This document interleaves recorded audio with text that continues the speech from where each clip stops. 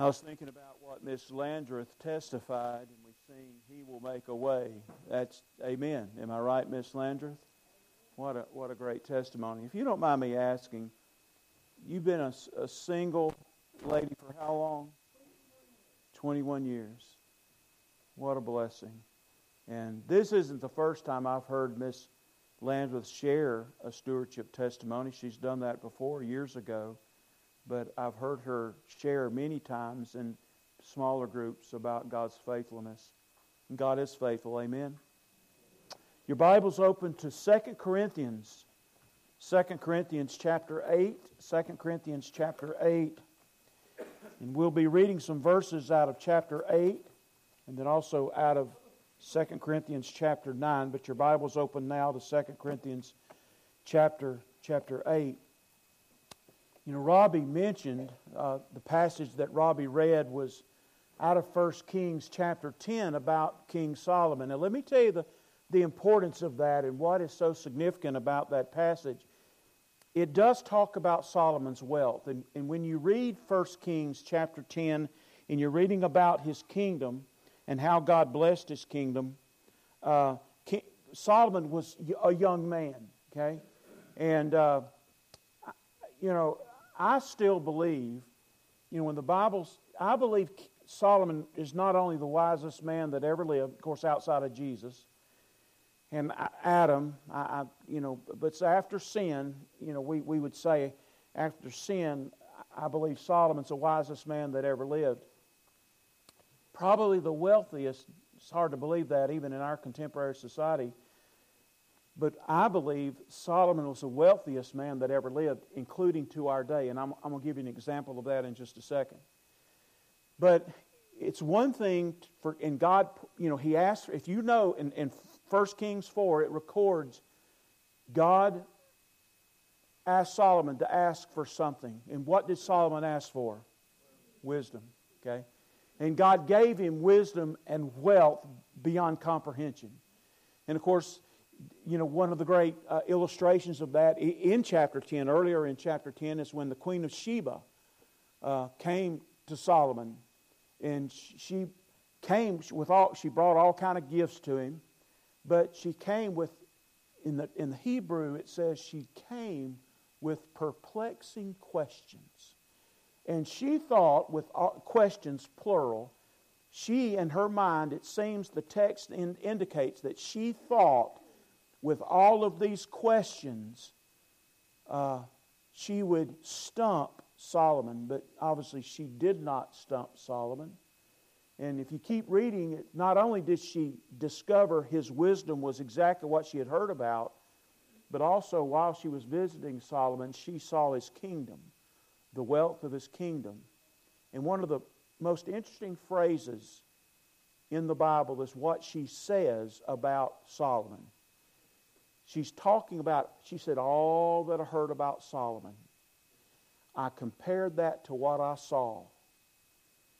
And she says, now what I heard, the phrase is, the half had not been told.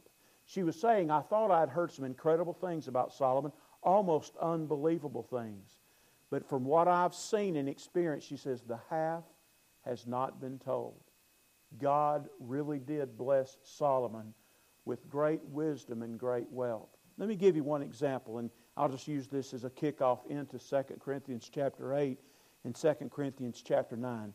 If you read there, and I'm paraphrasing now, in 1 Kings 10, he imported, now this was just from one revenue source, because it tells you that. This was not the only gold revenue source in his kingdom each year, but this was one. And he imported 666 talents of gold a year. By the way, this went on for 40 years. But let's don't get into that math. So a talent, I'm going to make a long story short. A talent, the most a talent would be 1,200 ounces or 75 pounds. The official number was 1,110 ounces. That was the median that you could shoot for. 1,110 ounces made up a talent. You with me? So now in your mind you're thinking, now we got to multiply 1,110 ounces in our money, $2,000 an ounce, okay? And then we come up with that figure, then multiply that, 6. Well, let me tell you what the figure is. This is just 1 year of talent, gold, bringing in. 666 a year. $1,478,000,000 just in the 666 talents of gold a year. Let me say it again. $1,478,000,000 and some chump change. Now, that went on for 40 years. And that was just one stream of income for King Solomon. You know, we know that Solomon is known for his wives and his concubines. And he had 700 wives and 300 concubines. Let me give you his household. The Bible describes how much food was needed to serve his family a day. Now, when you think of his family, it's talking about all the servants, all the leaders. He had like quartermasters and masters. He had all these people. Let me read you a couple things. It took 150 bushels of flour. And this is per day. By the way, it was so hard. The food service for Solomon was so hard. The book of 1 Kings says that there were, let's just say a chief caterer, a president of food service. He had 12. And it was so demanding that he had 12 leaders and every one of them just took 1 month. And that month they were responsible for the food service for Solomon's household. Isn't that interesting? So they split it 12 times so you only worked 1 month out of the year. That's how demanding it was. 150 bushels of flour, 300 bushels of meal per day. 10 oxen per day. 20 cows per day. 100 sheep per day. And that's how it says, other venison, goats, and chicken. Isn't that interesting? And that was what it was required for 1 day of food service in his kingdom. He had 12,000 horses, and it tells you that if you had purchased, and he purchased a lot of them from Egypt, that each horse cost 150 shekels. He had himself 12,000 horses. He had 1,400 chariots. And you can read it says a chariot was 600 shekels apiece, and he bought a lot of them from Egypt as well. All that's impressive. But here's what I want you to know. I want you to hold your finger. Don't you love it when I do this? I want you to hold your finger at 2 Corinthians, and I want you to go to Ecclesiastes. Now, all of this is when Solomon's a young man. God blesses him, and that kingdom is built. Psalms, Proverbs, Ecclesiastes. So go to the middle of your Bible and go to Ecclesiastes.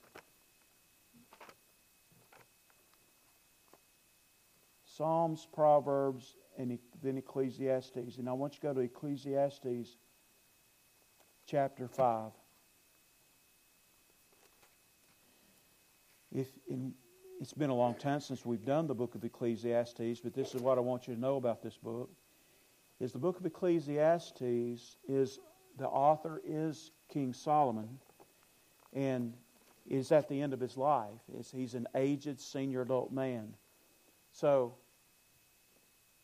as a young man, when God's blessing him, and as a wise king of Israel, he has all this massive wealth.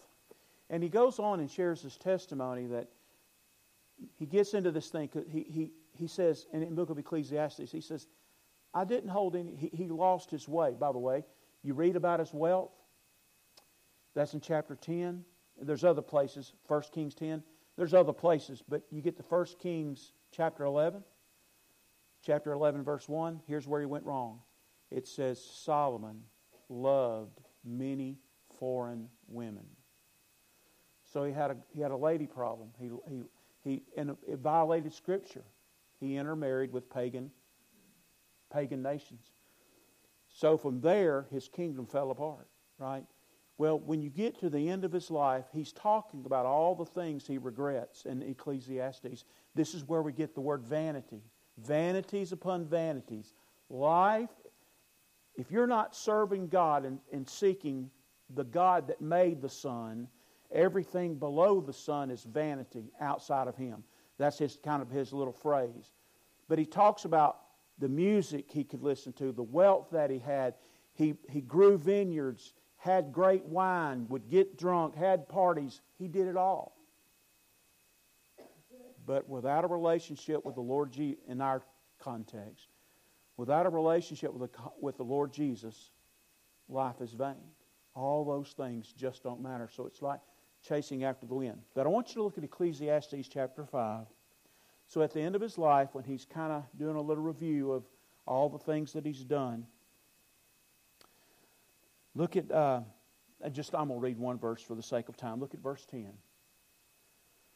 You can find all these little proverbs all throughout the book of Ecclesiastes, besides reading them in Proverbs. Now look what he says. Now here's what I would argue with you would be the richest man that's ever lived. Had absolutely everything anybody would ever long for, lust for, covet. He had it all. He who loves money, of course the New Testament says this too. He who loves money, remember the love of money, it's the root. Remember what it says? Paul says the love of money is the root of all kinds of evil. Well, Solomon says, he who loves money will not be satisfied with money, nor he who loves wealth with his income. Guess what? Somebody who has a great income, what they're thinking. I need a little bit more income. And he says, this also is vanity. So Solomon would be a good example of material possessions and worldly possessions and great wealth. We might say, does not fill the hole in your soul. If you're reading in 2 Corinthians chapter 8 and 9, you are reading about stewardship for the New Testament church. Okay? And the significance of 2 Corinthians 8 and 9, and really parts of 7 and into 10, is that Paul is mentioning an offering that has been in the making for a couple of years now. He, in his missionary journeys, one of the things he started doing, I think it was in his second missionary journey, was he started taking a collection for believers back in Jerusalem. And if you read the book of Acts and you know a little bit about the early church history, you know that there was massive persecution in Israel for a very long time. And a lot of those believers lost their jobs, and the church had to support a lot of people who were indigent. And so one of the things that Paul did when he traveled in his missionary journeys is he talked about this offering, this collection for the saints, is sometimes how he would phrase it. And the purpose of that and how God, and he was telling people how God viewed money. And if God views money this way, this is how we need to view money. And that's kind of his argument.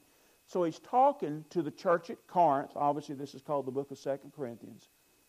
But when he wrote the book of 2 Corinthians, in which you're going to hear this little word Achaia. That's like a region, and that's down where Corinth is. It's in Europe, down at the bottom, the southern part. Well, he writes the book of 2 Corinthians from Philippi. And Philippi is in the northern part of Europe. And this is where, if you're reading the book of Acts and you hear about Paul getting a call to Macedonia, we even sing a song, we have heard the Macedonian call. Is that what it says? We have heard the Macedonian call today, send the light, send the light. It's in the hymnal somewhere, believe me. I won't sing it, but it's in there. Y'all know, some of you know what I'm talking about. So Paul got this vision, this call to come to Macedonia. So he goes, and in Macedonia, the three places you'll think about is Thessalonica, so the book of 1st and 2nd Thessalonians, Philippi, where we get the book of Philippians, and a little community town called Berea.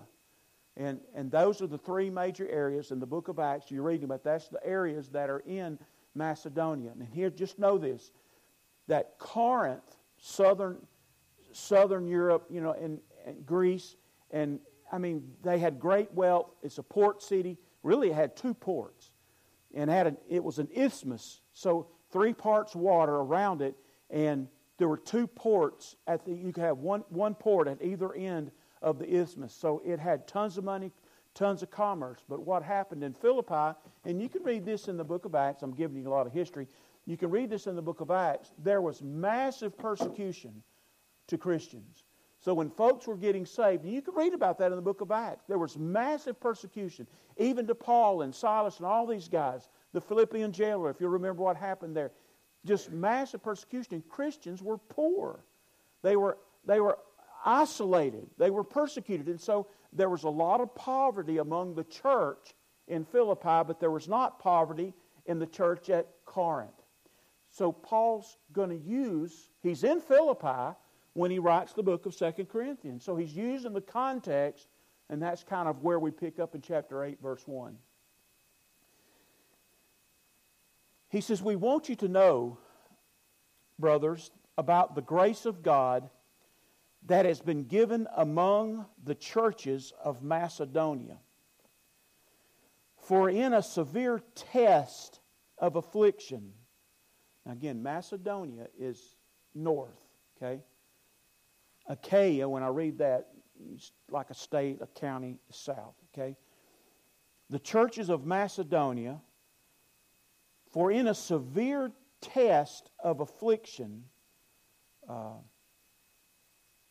the way, that word affliction was used in the common man's language for processing grapes, pressing of grapes. And it's what you're thinking. Robbie just did it. What was it?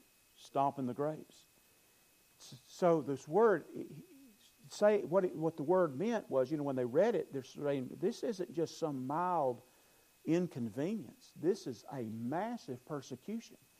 And he's just giving them a little word picture of how tough it was in Macedonia. Whether you were in Philippi, Thessalonica, or Berea, the Christians there were under severe affliction. So he says, in a severe test of affliction, look what it says. Read your Bible so I can make something up and tell you something that's not true. In a severe test of affliction, their abundance of joy and their extreme, interesting word, their extreme poverty, the word extreme is way beyond bounds, like somebody threw the ball way past. So the extreme poverty have overflowed in a wealth of generosity on their part. What's Paul saying? Now he's using it as an illustration because he's fixing to remind the Christians at Corinth that they need to be doing better. They need to fulfill the promises that they've made in other earlier visits, that they would take a collection. But what he's doing is he's talking about where he is right now as he sends the letter, that these believers are in severe poverty, but their willingness to give is incredible. That's what he's telling them. It says, generosity on their part. For they gave, now look what it says, okay? For they gave according to their means, as I can testify, and beyond their means, of their own accord, begging us earnestly for the favor, could be the word grace, it is the word grace, for the grace of taking part in the relief of the saints.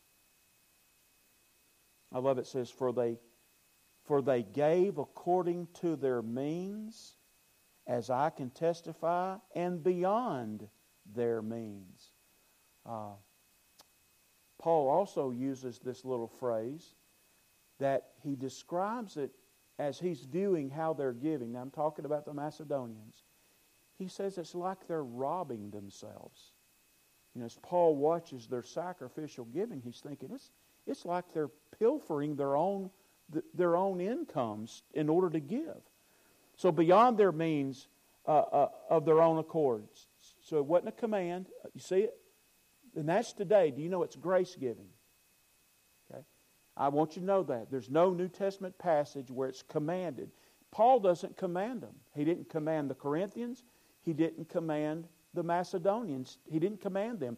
He doesn't say, I as an apostle with apostolic authority say to you, give 10% or give 50%. He couldn't say that. So he says they're doing this out of their own accord. Okay? And he says, and this is not as we expected, but they gave themselves first to the Lord. I want you to know that giving, whether it be 2,000 years ago to help the saints in Israel or to support the local church, is about, it starts with loving the Lord Jesus Christ. It's a spiritual thing, okay? We give because He first gave. The substitutionary death of Christ, dying for me and saving me from my sins, is the cause of my heart wanting to give because He first gave. But it's grace giving. It's not about a set percentage. It's about giving like Christ gave. By the way, and Christ gave it all. So he says, but they gave themselves first to the Lord, and then by the will of God to us. Interesting, isn't it? Are you looking at your Bibles? There's so much here. Before he even mentions and promotes again the saints, do you know who else the Philippians supported? To us. What's he talking about? Now think. Now put your thinking hats on. He didn't mention the Israelites again yet. I mean, the Jews in Jerusalem. He said to us. Do you know what Paul was talking about? They supported who? Us. Us. Paul and Silas and Luke and Timothy and Titus. All these guys that went through Macedonia with the Apostle Paul. What he reminded them was, and by the way, do you know what Paul says in the book of Philippians? That he mentions one church that supported him from beginning to end. It's the church at Philippi. From beginning to end. That church supported me. But anyway, let's read on. So they're not only supporting the church that's in poverty and in persecution, not only are given greatly to the saints to be sent to Jerusalem, but he says they're supporting us, the ministry. And folks, that's what we do. Another illustration, okay? I always talk about I'm chasing a rabbit, but somebody told me to quit saying that, but I have to say that because it may not make sense. But Paul, we read this Thursday night at Wings. In Philippians 1, he says that we're to be, it means we are to run together for the faith of the gospel.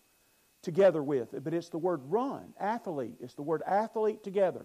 And he's talking about believers. Well, when Paul wrote Philippians, he was in prison 800 miles away in Rome from Philippi. But he says, we run together. So what he was saying is what you do and give in Philippi is really a part of what I'm doing here in chains for Christ. It's all part of the work of the kingdom. I love that thought. That's, we give the cooperative program, and I don't keep up with all of it, but I know every month, or however we do it, quarters, I think it's on a monthly basis, we send money to the Alabama Baptist, and the Alabama Baptist keeps some of it and then sends some of it to Nashville, and we're participating in the work of the gospel literally all over the world. We send some to the association, and we participate in the work of the gospel all over the world. That's somewhat biblical when you look at what this passage says. I'm back in 2 Corinthians 8. So he says, and they, for the will of God to us, accordingly, we urge Titus that as he had started, so he should complete among you this act of grace. So now he says, okay, I've talked to you about the church at Philippi. Now, I've sent Titus. Yes, that's the same Titus that pastored on the island of Crete, and he wrote a pastoral epistle to. But he says, we urge Titus, who, by the way, brought this letter to Corinth from Paul from Philippi. We brought that as he had started, so he should complete among you this act of grace. Folks, it's not by compulsion. You know what? Sometimes preachers get accused of all we want to talk about is money. Well, I want you to know that's not true. We only take a month, and I didn't do it. I haven't done it in 2 or 3 years. A stewardship emphasis in November. On a lot of preachers' calendars or in Baptist life, for years, we quote churches I've been a part of have done emphasis in November, and usually that's a smart move because guess what happens in January? We have a new budget, right? Start a new budget. So it's just a reminder that all of us are working together for the faith of the gospel, and it's not our money, it's God's money, just a little reminder. But let me give you an illustration of grace giving, okay? If you go back to the Old Testament, and you look at in Exodus when God calls Moses to lead the children of Israel to build the tabernacle, the tent, okay? And I want to say this is in Exodus. Don't correct me. I'm pretty sure I'm right. You can look at it later. I think it's Exodus 35 and 36, and maybe 36 and 37, but the story is, so he calls on the Israelites, for everybody who has a giving heart, and they have this list of things they need in order to do the tabernacle, to build the tabernacle. Okay? So it was, God commanded Moses to tell the people, this is what we need, this is what you need to give. The next chapter, like chapter 36, they start giving. And all the craftsmen, God inspires. It's a great story. He has craftsmen that the Bible says the Holy Spirit inspired to be master craftsmen, and they could teach others to do the same work. Does that sound like spiritual gifts and the equipping of the saints through the church? It's interesting. And so he gives these two guys, I can't pronounce their name. Aholib is one of them, but I can't remember the other. It doesn't matter. So they have equipment. They're collecting all this stuff, gold and silver and bronze and all this stuff. Well, just within a few weeks, guess what Moses is told by the craftsmen? That's right. They're giving too much. There was so much stuff that the craftsmen that were molding things and making cups and coating them with gold, it was too much. And so they say they're giving too much. So Moses has to tell the children of Israel, God's people, to quit giving. And folks, that's not going to happen at our church. Right? But it tells you what free will giving. Why would they do that? Because God had redeemed them from slavery. Because of His great mercy from redeeming them from Egyptian bondage, nothing they gave was too much. And by the way, do you remember why they had this wealth? The promise, they pilfered from the Egyptians. They let them. They wanted them to. So God blessed the Israelites and said, before you even leave, you're not just going to leave with your cattle, because you're incredible farmers and herdsmen, but I'm going to let you pilfer the Egyptians, and they're going to give you, of course you would too after the 10 plagues, they'd give you whatever you want. And so they took it.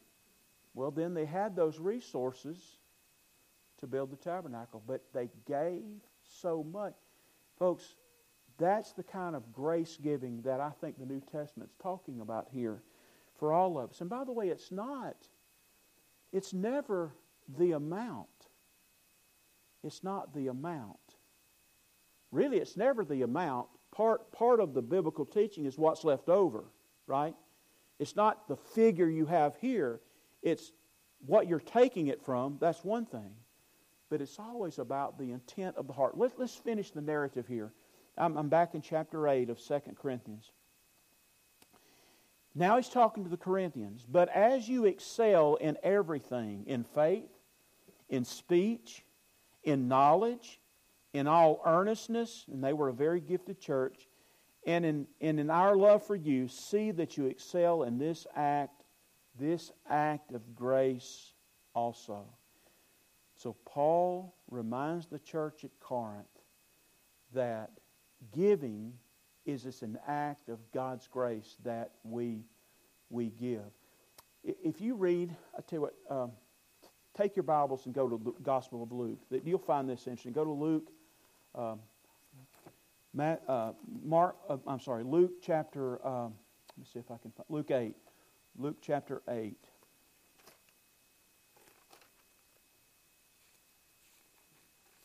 I love what Luke 8. Twice when you get to the book of Acts, the church is born. At Pentecost, you're in Acts 2, and the church is born. And of course, now what's going on in Corinth? This is 15 years after the church was born at Pentecost. Okay, but in the book of Acts, early in the work of the church, twice, I just paraphrase it, in Acts, so the church was born, 3,000 people get saved. Now you have a 3,000 member church overnight. So how are you going to support a 3,000 member church? Who's going to do that? Well, the people do that. The people that got saved. But twice, chapter 2 and chapter 4, this is a phrase, and they sold land and gave it to the church. That happened twice, just in those 3 chapters. What it was saying was people who were led sold property that they had, and they gave the proceeds to the church. You know how God supports His church? Does He send money from the heavens? No. He uses His servants to support the local church. It started in the book of Acts. This is how, and folks, He does it not because He needs the money. God's in the money-raising business. This is how God raises His children. He raises His children by teaching us to give and to support our own body of faith. Interesting thing. But I'm in Luke, what did I say? Just checking, see if he was listening. Luke 8, just look at verse 8, verse 1, chapter 8, verse 1. So soon afterward, he went on through the cities and villages proclaiming and bringing the good news of the kingdom of God, and the 12 were with him. And so Luke, and also some women who had been healed of evil spirits and infirmities. Of course, the biggest one would have been Mary Magdalene when I'm talking about evil spirits, because it says, from whom 7 demons had gone out. Do you read? Look what it says. And Joanna, the wife of Chuza, Herod's household manager, and Susanna, and many others. Then look what it says. The 2 that I want you to look at is Joanna and Susanna. Right? It says, and many others who provided for them out of their means. So even in the early ministry of Jesus, much like Miss Christine Landreth, ladies believed in Christ. Some of them were single ladies, and they had great means. This even happened to the Apostle Paul. And these ladies were supporting the ministry of Jesus and the apostles out of their own means. Folks, God has always used God's people to support God's work. And folks, when we're thinking, well, I tell you what, go back to, I'm out of time. Go back to chapter 2 Corinthians real quick. Let me read this to you. I'm in 2 Corinthians. Let's go to chapter 9 real quick, okay? This will be kind of a kickoff for next Sunday morning as well. It's about grace giving. By the way, I remember what Peter said, and I'm paraphrasing again. This is 2 Peter 3. Peter's talking about he's talking about not the tribulation, even though the tribulation is a very destructive time. This is after the tribulation. This is after the 1,000-year reign. And there's a rebellion, and God wipes out that final rebellion. But that's also when the new heaven and new earth come, okay? Are you with me? Look at me, make sure you know. Okay, this tribulation, 1,000-year reign, and then there's another rebellion. And then Christ just squishes that rebellion, and this is where then He makes all things new. He makes a new heaven and new earth, Revelation 21:22. Well, Peter's talking about that, and this is what he says, paraphrase. He says, since all these things are going to be dissolved, what kind of people should we be?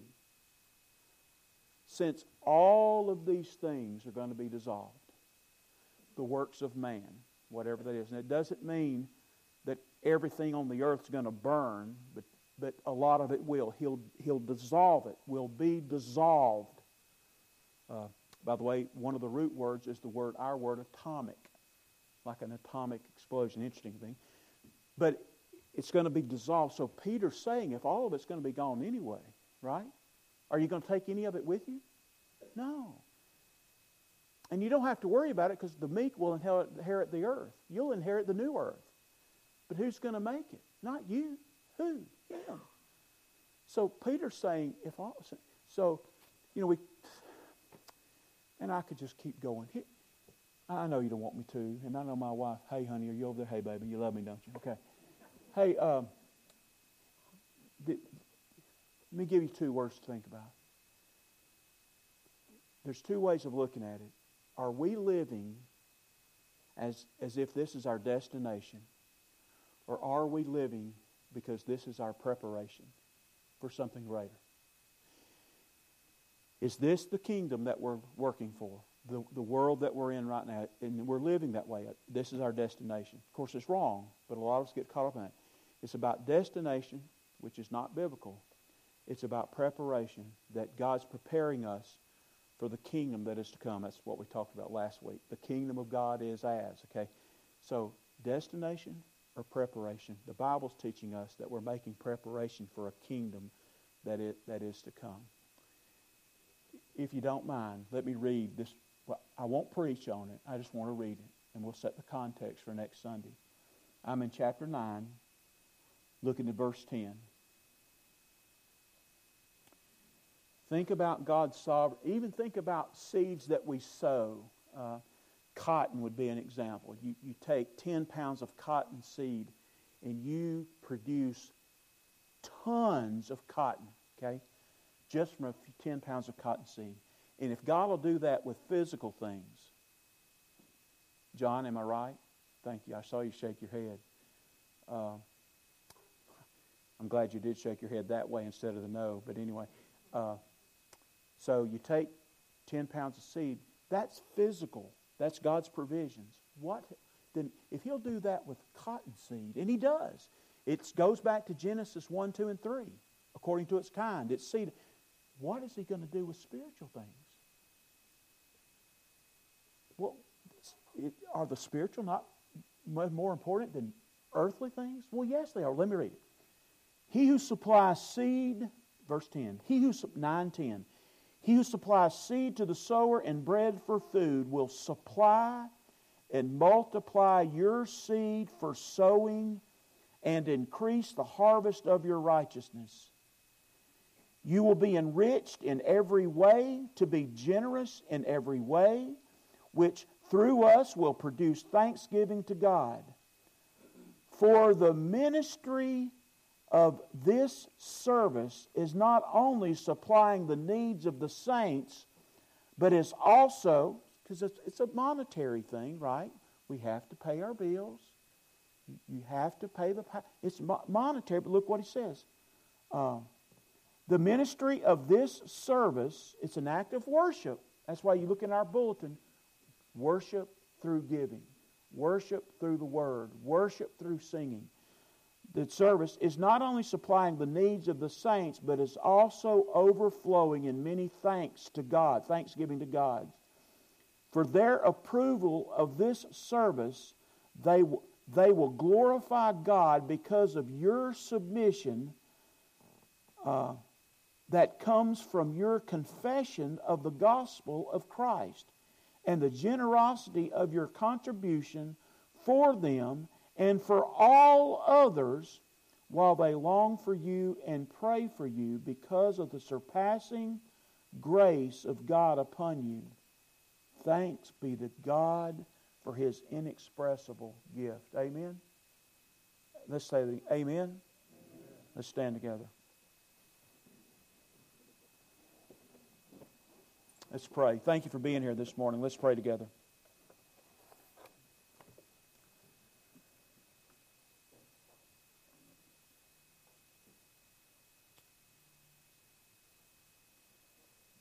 Before I pray, our heads are bowed and our eyes are closed. I do want to plead with those that are here who don't know Christ. Folks, we may not have a formal invitation this morning, but I'm pleading with you. If you're here today and you've never been saved, Jesus saves sinners. I'm one of them, and I know it's true. So I'm begging you to consider the claims of the gospel of the Lord Jesus Christ. Father, we love you, and Father, we thank you for the responsibility that you've given us as stewards.